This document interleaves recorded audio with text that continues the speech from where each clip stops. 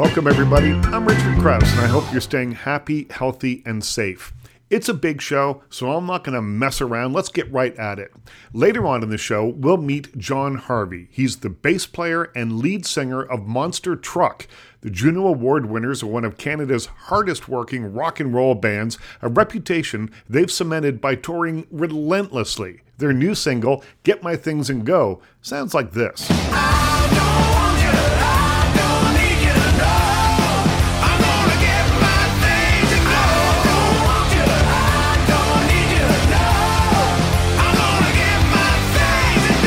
That was Get My Things and Go, a new single from Monster Truck. It's available now wherever you legally buy and download great music, and we'll tell you all about it a little bit later on in the show. We'll also meet author K.L. Armstrong. She has written over 40 books, that's 40, including the best-selling young adult series The Darkest Powers and The Darkness Rising, the young adult book Aftermath, the middle grade novel A Royal Guide to Monster Slaying, and the adult thriller Alone in the Wild. On television, the sci-fi series Bitten was based on her book The Woman of the Other World. Her new novel is The Life She Had, a thriller about two women with secrets they really want to keep buried, but when a body is discovered nearby, they must move quickly to prove their innocence and protect the lives they've built for themselves. We talk about how she comes up with her intricate stories and characters, and why she sometimes writes under a pseudonym. First, though, I'll introduce you to Chris Strikes and Joella Crichton. Their movie, Becoming a Queen, which is now on VOD, is a documentary about Joella, Canada's most decorated Caribbean carnival queen. The film, directed by Chris, covers Joella's attempts to win a historic 10th title in her last ever competition. The movie explores expressions of cultural identity, Caribbean artistry, and a community's struggle against a lack of understanding of carnival in the larger society. Chris Strikes and Joella Crichton join me via Zoom. Carnival for me is an opportunity to be free and express myself creatively. Carnival is an expression of my ego. Each individual representing specific bands will compete against each other to be crowned the king or the queen. The king and queen really is the ultimate. People see it as the Olympics of Caribbean culture. And I won it for the 7th time in a row. That's 9 times winning. Nobody has done what she has done. It's really, really difficult to do what she's done. And I don't think people really get how much of a feat that is. Carnival is, and the Toronto Caribbean Carnival is, a celebration of freedom and emancipation for people. My relationship with the carnival is I've been competing as the queen for quite some time, and that's what our documentary is about. The queen competition, it is an elaborate competition with very large costumes where we go on stage individually, one at a time, and compete. Your time on stage is about 4 minutes, and whoever is the winner of that competition becomes the queen of the whole parade. It's quite a spectacular show. Chris, what's your relationship to Carnival? I grew up going to Carnival as like a spectator. Used to go with my mom back in the day as a little kid, and then with my friends as I got a little bit older and like in teenage years. And for me, and for our group that I grew up with, Carnival was always the biggest thing every summer for us. So it was always the biggest thing. We would get our outfits like months in advance. We get our shoes. We like, the new Jordan 11s are out, man. Like, we saving these till Carnival. Like, you know what I mean? So my relationship with Carnival was just that it was just always the most important thing in the summer for us growing up in Toronto. And then as I got into film, I started filming the festival, first just for fun for myself, just because it is a spectacle every year. But then eventually started getting hired to film Carnival and film different events, which then serendipitously led to doing this documentary. Tell me, from both of your points of view, how important it is to document this and to make sure that there is a record. Chris, I've read that when you were doing some research, you found that it hadn't been well documented, certainly in the early years. Did I read that correctly? Yeah, that's correct. So it was really difficult finding archives at all, and then quality archives as well too, to be able to really tell a story in a feature length format, because so much of our archives comes from the news, from news networks that do little 60-second pieces and whatnot. So even though they have a lot of shots, these shots are just very, very brief and don't really allow for like a longer segment. And what's unfortunate is that a lot of these news networks have actually, and it's not just solely about Carnival, but even for other news topics, a lot of these news networks have actually lost a lot of their archives. But yeah, it was really difficult finding archives from early years. I guess just back then, like the cameras and stuff weren't so accessible within our community in the way that they are now, which is unfortunate that we have that gap. So it's really, really important that now in the modern time that we really take the time and the care to document our stuff and back it up and make sure it's there to tell stories going forward. You're listening to Chris Strikes and Joella Crichton on The Richard Crouse Show. Their film, Becoming a Queen, is available now on VOD. Yeah, I think just on a personal note, it was really lovely to document my story and have that for future years for myself to look at. But I do think, nobody had done this before. I had, done some small little talks and, snippets about what it means to be a queen. But when I was watching the film, I really enjoyed, how historical it is, and the artists that were able to, speak their truths about what Carnival means to them and how important the art form is. And so I think it's special in that way and really one of a kind. And what was it like to win as queen for the first time? You're 18 years old. It's a remarkable achievement. Okay, I was screaming my head off. I was like,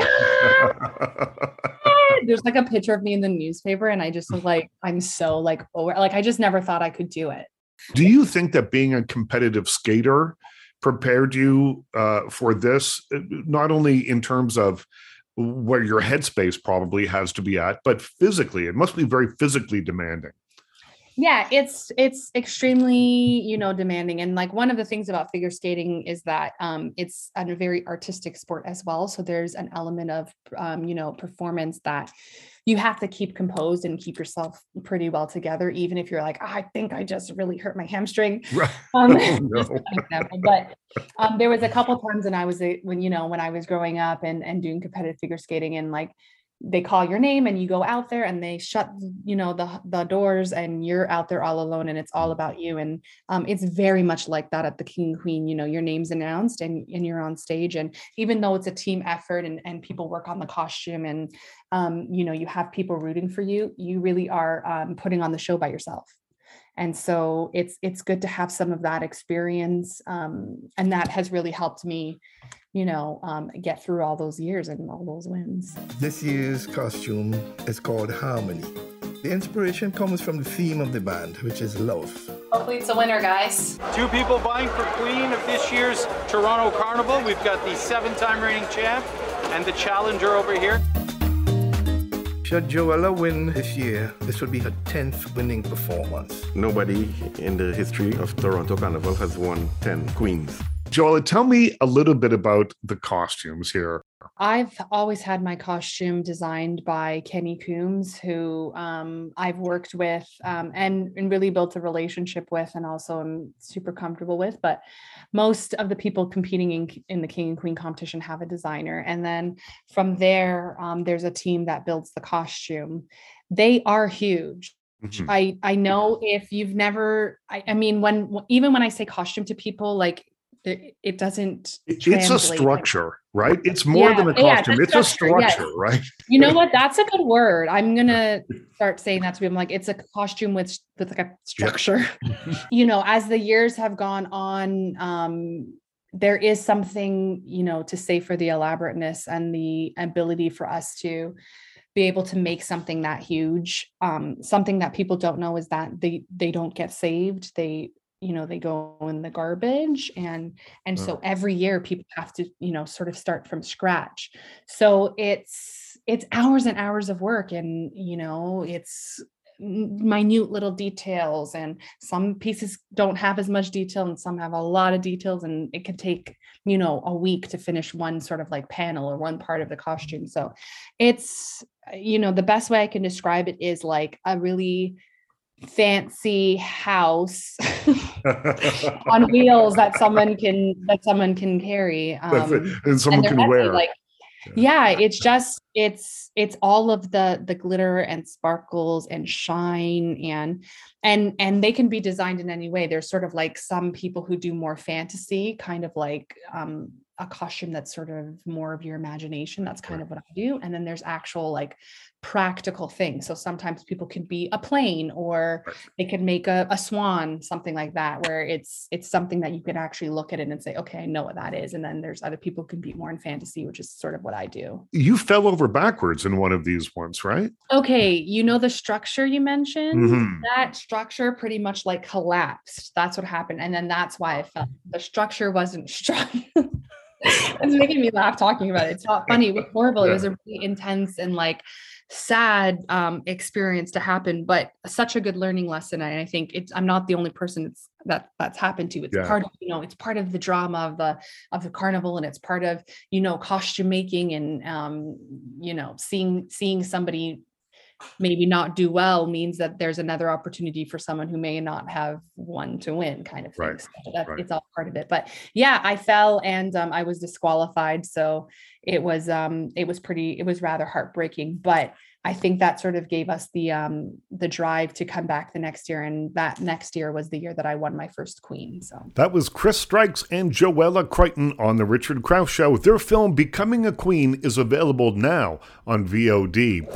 Let's meet prolific author K.L. Armstrong. She has written over 40 books, including a new novel called The Life She Had. It's a thriller about two women with secrets they want to keep buried, but when a body is discovered nearby, they have to move quickly to prove their innocence and protect the lives that they've built for themselves. In this interview, we talk about how she comes up with her intricate stories and characters, why her previous career as a computer coder helped her become a writer, and why she sometimes writes under a pseudonym. K.L. Armstrong joined me via Zoom. Tell me a little bit about how book series like The Hardy Boys and the Bobbsey Twins gave you a love of reading and gave you a love of telling mystery stories. I grew up reading absolutely everything I could get my hands onto. My preference was for animal stories and adventure stories. And things like The Hardy Boys, there were so many of them that it really fed that need. And there was a lot of them that had some really good adventure stuff in there, along with the mysteries, but some fun adventures that I didn't necessarily. I did also read Nancy Drew, but hers tended to be a little bit tamer. So I gravitated towards the Hardy Boys. And what was it, do you think, that really inflamed your imaginations? I love puzzles. I mean, I really love logic and puzzles. My former career, I was a coder, so lots of logic there, and that tends to be where my brain goes. So for me, mystery means that I am able to see if I can solve it before the detective does. And do you think that that logic and that way of thinking has come in handy? You've written so many books, and they generally tend to have thrillers and mysteries have complicated stories. They have to, just to keep the reader turning the page. And do you think it is the way that you think that you're able to kind of see the whole picture and see where all the puzzle pieces fit because of your experience as a coder and someone who thinks in that certain way?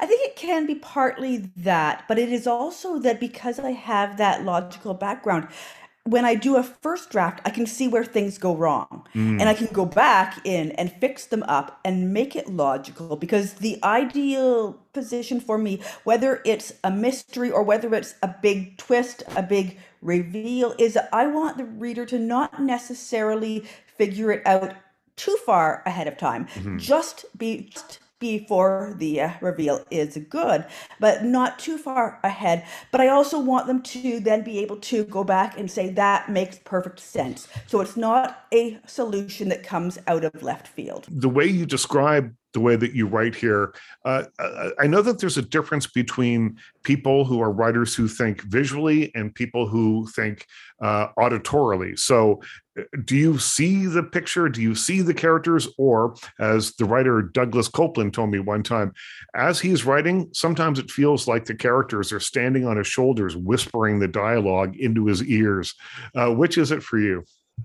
Mine is kind of a combination of them, because it is for me almost as if I am seeing a play, and I am seeing the scene, I'm seeing the characters, I'm hearing their dialogue, and I'm transcribing it, which means that the dialogue and the action comes easily. But because I'm seeing the scene, I don't necessarily put in all of that description, and then I have to go back in and say, oh yeah, remind people, what does this scene actually in my head look like? And over the sheer volume of books that you've written, I would imagine that your style of writing has changed, or at least the methodology of changing, or has changed. And you've got a great quote here. You say that writing used to be very organic for me, but then I started getting deadlines. So how did getting deadlines change everything? And did it actually change the method and the way that you work? It did, because in those early days, I was writing whenever I had time, and the busier I got, job, marriage, kids, the less time I had, so the less I was working. And then I was writing full time, and that was great, but the deadlines meant that I was not accustomed to this sit down every day and write. So I had to sort of get my brain into that. And once I did, it's become very easy for me. You're listening to K.L. Armstrong on The Richard Crouse Show. Her new book, The Life She Had, is available now wherever you buy fine books. I love to write. Absolutely love it. So I have no problem sitting down every day and writing. And I've learned how to quickly turn that switch on. It's that old, I think it's a Jack London quote that is, you can't wait for inspiration to strike. You have to go out and, with a club. Which is exactly true. Yeah. Is it like a muscle for you? The more that you do it, the stronger it gets? It is, exactly. So I'm able to write more, write faster, think more, come up with newer, hopefully fresher ideas. Let's talk about The Life She Had. So here you have a thriller that we have two very distinct characters. There's Celeste and Daisy. And I don't want to give anything much away about either of them, but you have two characters who have backstories that may be unexpected. As you read, you learn about them, and they may not be what you thought they were at first blush. So tell me a little bit about putting all of this together. We talked about sort of your logical brain and how all that works, but when you're creating these characters, do you know how they're going to react as you type the first line of the book? Do you know what's going to happen to them, or does that happen along the way? It's kind of 50-50. I have to know going in the basics of it. So for this story, I needed to know, why is Daisy there? Why is she in that shed? And I have to know what is going on with Celeste to give her an equally strong background. So I have that very basic. But then as they come alive on the page, that begins to shift and change. And then, of course, again, going back and editing later to make it all match up. So it's probably 50% planning and 50% seeing what they do once they're on the page. And while I said that I was a coder before, my bachelor's is in psychology. So that definitely helps in building characters. So you write under a pseudonym, K.L. Armstrong, your name, Kelly Armstrong, that's the best-selling author. So tell me why the pseudonym, what happened there? Why the pseudonym? Yeah, it's because I am probably best known for writing books that have some kind of fantasy element in them. So I started with The Bitten, which is werewolves. They are thrillers, but they're very clearly fantasy. Yeah. My next series was also fantasy. I have some more mysteries in there, but even my mysteries are a little different. My Nadia books are about a hit woman. My Rockton books are about small town in the Yukon where people go to disappear. None of these are what you would consider a very ordinary story about ordinary people in the way that these standalone thrillers are. So they wanted to, so the publisher in choosing that wanted to be clear that this, if you think what Kelly Armstrong writes, this is not it.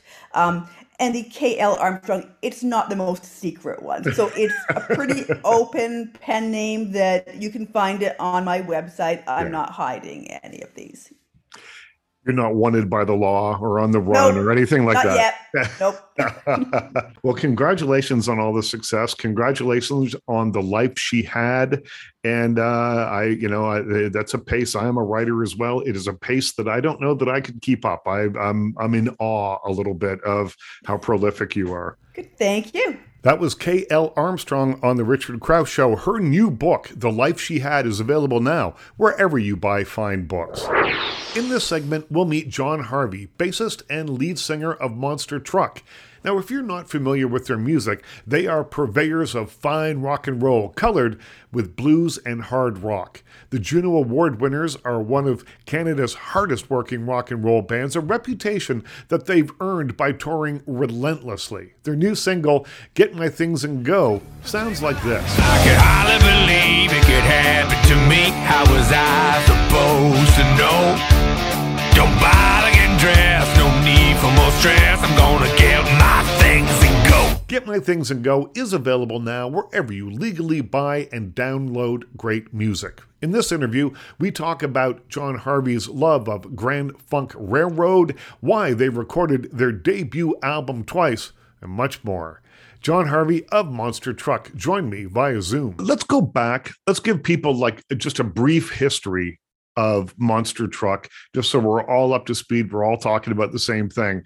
So how did you guys get together originally, and what common influences did you draw on? Because I love that one of your real influences in the early days anyway was Grand Funk Railroad, a great band that people don't talk about enough. I agree with that.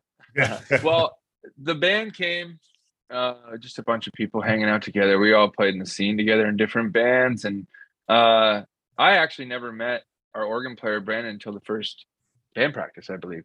But we just decided one night at a party that we were going to start a classic rock band because there wasn't really any, now there's 20, but when in 2008 there wasn't many people doing classic riff rock. So we thought, okay, let's do it. And our guitar player is like, let's call it Monster Truck. And we said, okay, cool. So we started jamming, and that's what we tried to do. We tried to sound like Deep Purple. We tried to sound like Grand Funk Railroad. Was a huge one for us because both of my dad and our guitar player's father were super into them. And we'd never really heard of them because we're like, who is this? What is this band that's super popular? Sells out Shea Stadium faster than the Beatles, but I've never heard of them. Yeah. It's like, I know who Black Sabbath is, but I don't know who this band is. So we got really into them in our early 20s. It was just Grand Funk all the time. So it really helped. And it really, I think, gave us that bombastic kind of edge to what we do. That's what I loved about Grand Funk Railroad is those records were in your face. They were super fun. They were party records, and they were unimaginably huge when I was a kid. And then they just kind of it felt like they just fell off a cliff or something like that. But go back and check those records out, and they're super fun. Oh, I love them. I mean, first time I heard the Grand Funk Red album, it still to this day blows my mind that there could be so many mistakes on an album. Yet it is like the most perfect thing I've ever heard. It takes you to a different place. It's if you can't party, as soon as you turn that on, you're broken. Yeah. Well, I think that often mistakes are the things that make something great. If it sounds too produced, if it sounds too perfect, it's sterile. It doesn't really have, the kind of gut that you want it to have or the soul that you want it to have. I agree 100%. I think most of the best things we've ever heard in rock history or music history even have been happy accidents. I mean, a lot of these things are just jams. Like these famous melodies that from all these famous songs, are just jams. guys fooling around. And that's the point. I think that made Grand Funk such a powerhouse, was because it was just some guys in their garage, you know, like having a good time, having some beers, apparently riding horses in between like recording sessions. Oh yeah, Mark Farner, like it's an interesting guy. Funny enough, I watched a bunch of biographies on him, like, who is this guy? But yeah, he was like all into horseback riding and shooting guns, like a good Michigan boy, I guess. Yeah. That was the move. And is that how you guys work when you are creating new music? Is it like get together, jam it out, and see what happens, or how does it work? I think we started more that way, but the way life is and the way everyone's got families and things like that. So and people like to do different things. I mean, we're not all in the same country at the same time anymore. And it's like, now it's a little bit more thought out. Like we'll have, like, I'll bring a whole song, or our guitar player will bring half a song, and we'll put it together. And it's a little bit less of a communal kind of thing. And I think I'd like it to be a little more communal, but it's one of those things where it's like there's other ways to get that satisfaction than, because this is more, I hate to say it, but it's more of like, you got to put out good songs. Yeah. You can't just be jamming up and be like, okay, let's throw out a record. Like in our position right now with the state of music and the way that, you know, all those tuning things and timing things, those are there for a reason. So now it's a little bit more thought out. You're listening to John Harvey of Monster Truck on The Richard Krause Show. Monster Truck's new single, Get My Things and Go, is available now wherever you legally buy and download great music. You guys are all from Hamilton, and there's something about Hamilton bands who love being on the road. I just think of Teenage Head when I was growing up, the greatest live band probably ever, or one of them anyway, for me, seen in a club. And they played 6 nights a week, anywhere that would have a stage, anywhere that would let them play. And that's, I think, one of the great signifiers of their success is they played everywhere. You could always see them, and it spread the word far and wide. Is that part of Monster? Because Monster Truck likes to play as well. Is that part of your deal? Yeah, we a lot more. We used to do it a lot more than we do now. Now we're a lot more selective about how often we're on the road. Just, you know, families and things, and like trying to maintain normal life somehow. Because when you're doing 8-9 months a year, like that doesn't sound like, well, it does sound like a lot, but I mean, you can do more. But 8-9 months a year, you come home and you're done. There's nothing you can do. You know, if you're out for 2 months and come home for a week, and then you're out for 3 weeks, and you're home for 2 weeks, and then you're out for like, you know, a month and a half, and you're, you know, the whole year's like that. There's no rest. You do that for 6 years in a row, you know, you come out of it with, you know, a drinking problem and permanent jet lag, you know, and it's just like, well, there's no way to get out of that. So we decided, slow her down, take a few steps back, but we still tour more than most bands. And what do you learn when you're on the road? I mean, you just talked about, the drinking problem, the sleep, jet lag, and all that stuff. But what do you learn while you're out there? Do you learn something about yourself while you're away from home that much, or while you're just with these other guys who kind of must become like brothers after a certain point? Oh yeah, we're too close. But but yeah, you're totally right. I mean, the weird thing is like it just all turns into a mushy blur of like I said, like 4 years. And then all of a sudden you're like, holy crap, it's 2018. What happened? And, like it's a weird vibe, and there's no really way to get around it. So what I learned is if you don't stay healthy, you go crazy. So get out there, work out, drink so much water. And that's the only way that you can figure it out. I mean, I don't drink when I have show days anymore. Usually, you know, maybe one after the show. I mean, you have to do that. Because like when people are, you know, you get after a show and there's a case of beer every day for 6 years, you know, it's a little easier now to just be like, you know what, I got a job to do and I got to stay healthy. I can't feel like garbage tomorrow. You know, it's just not good for my life. Well, I think that part of that comes to from aging too. When you're first starting out, you're young, you have this idea of what rock and roll is supposed to be on the road. And you want to taste that, and you can get sucked up in that. A lot of people still do. That's why all these rock stars have to go to rehab. It's not because they have these crazy personalities because it's boring a lot of the time and there's booze everywhere. Like, what are you going to do? Yeah. And that's like, you know, you're going out for lunch. What are you going to do? I'll have a pint or whatever. And, you know, it wasn't like we were all falling over all over the place, but like, you know, 3 pints a day is a drinking problem. Yeah. 3 pints a day, 6 years in a row. Yeah. Right? And still That's what I mean. Yeah, and still having to just give it every night while you're out there as well. So it's a tough life. Yeah, it was funny, and I'm glad it's behind me now. And now I just drink sparkling water. It's good enough. I wanted to find out what it was like playing shows, for instance, at a drive-in. Remember those? It was one of those ways that a lot of bands and comedians were able to do live shows and still have people in their own little bubble sitting in their car. I wanted to know what that was like as a performer. Well, it's a lot less people, a lot more spread out. Put it that way. Even if they're sitting on the hoods of their cars, they're still, you know, car lengths apart. So it was a vibe. It was fun because we hadn't had anything, and the light show was awesome. They had this huge screen behind us, and everything else was great that way. But it's not the same as being there live. And we just played in the UK about maybe a month ago now at a big festival, and it's crazy. It's crazy. You don't notice how wild an experience that is until it's taken away and then given back to you, you know? Right.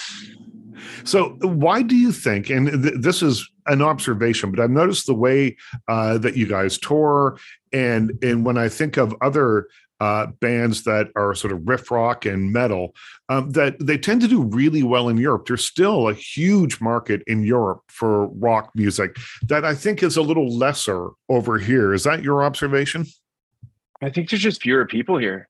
I think you have, no, seriously, there's 90 million people in Germany. Right. They dwarf Canada. So even if 30 million of those people like rock and roll, those festivals are going to be incredible, and those shows are going to be really good. And I think that's more of what it is. It's not like there's no rock fans in Canada. There's just fewer of us. Yeah. And then you play a festival. Of course, country music is like Boots and Hearts is going to be the biggest thing ever, and a rock festival might do half or a third of that. But that's how it is. You know, that's the popularity of music and the way things go. I mean, in the 90s, Edgefest was like crazy. I remember going like, and that was all rock, and it was all like, you know, and it's just goes in waves. It'll probably happen again where rock's popular. Who knows? But I just think there's the population density is outrageous. So the new single, Get My Things and Go, would have been recorded, I guess, while you were in lockdown. And so how do you work on things when you're all working separately? Well, we waited until they lifted restrictions. We didn't really work. We just kind of stayed home, did our thing. And then as soon as they're like, okay, you can have 10 people in a room, we're like, studio. But it was one of those things. And we were, you know, always careful, but it's important to just keep living. So we were doing a lot of like, you know, Zoom calls and stuff. We wrote a song with a band in Kentucky over Zoom.